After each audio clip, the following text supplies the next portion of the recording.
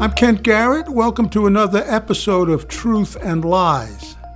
On Tuesday, April 4th, Tim Fitton, the head of Judicial Watch, said on Fox News the following, quote, "President Trump is officially a political prisoner." That is a lie. Trump was not detained. In fact, he delivered remarks in Florida just hours after he was arraigned in New York City. Trump was not targeted for his political beliefs, and Trump was not denied due process. Fox News lies, we call them out and keep track.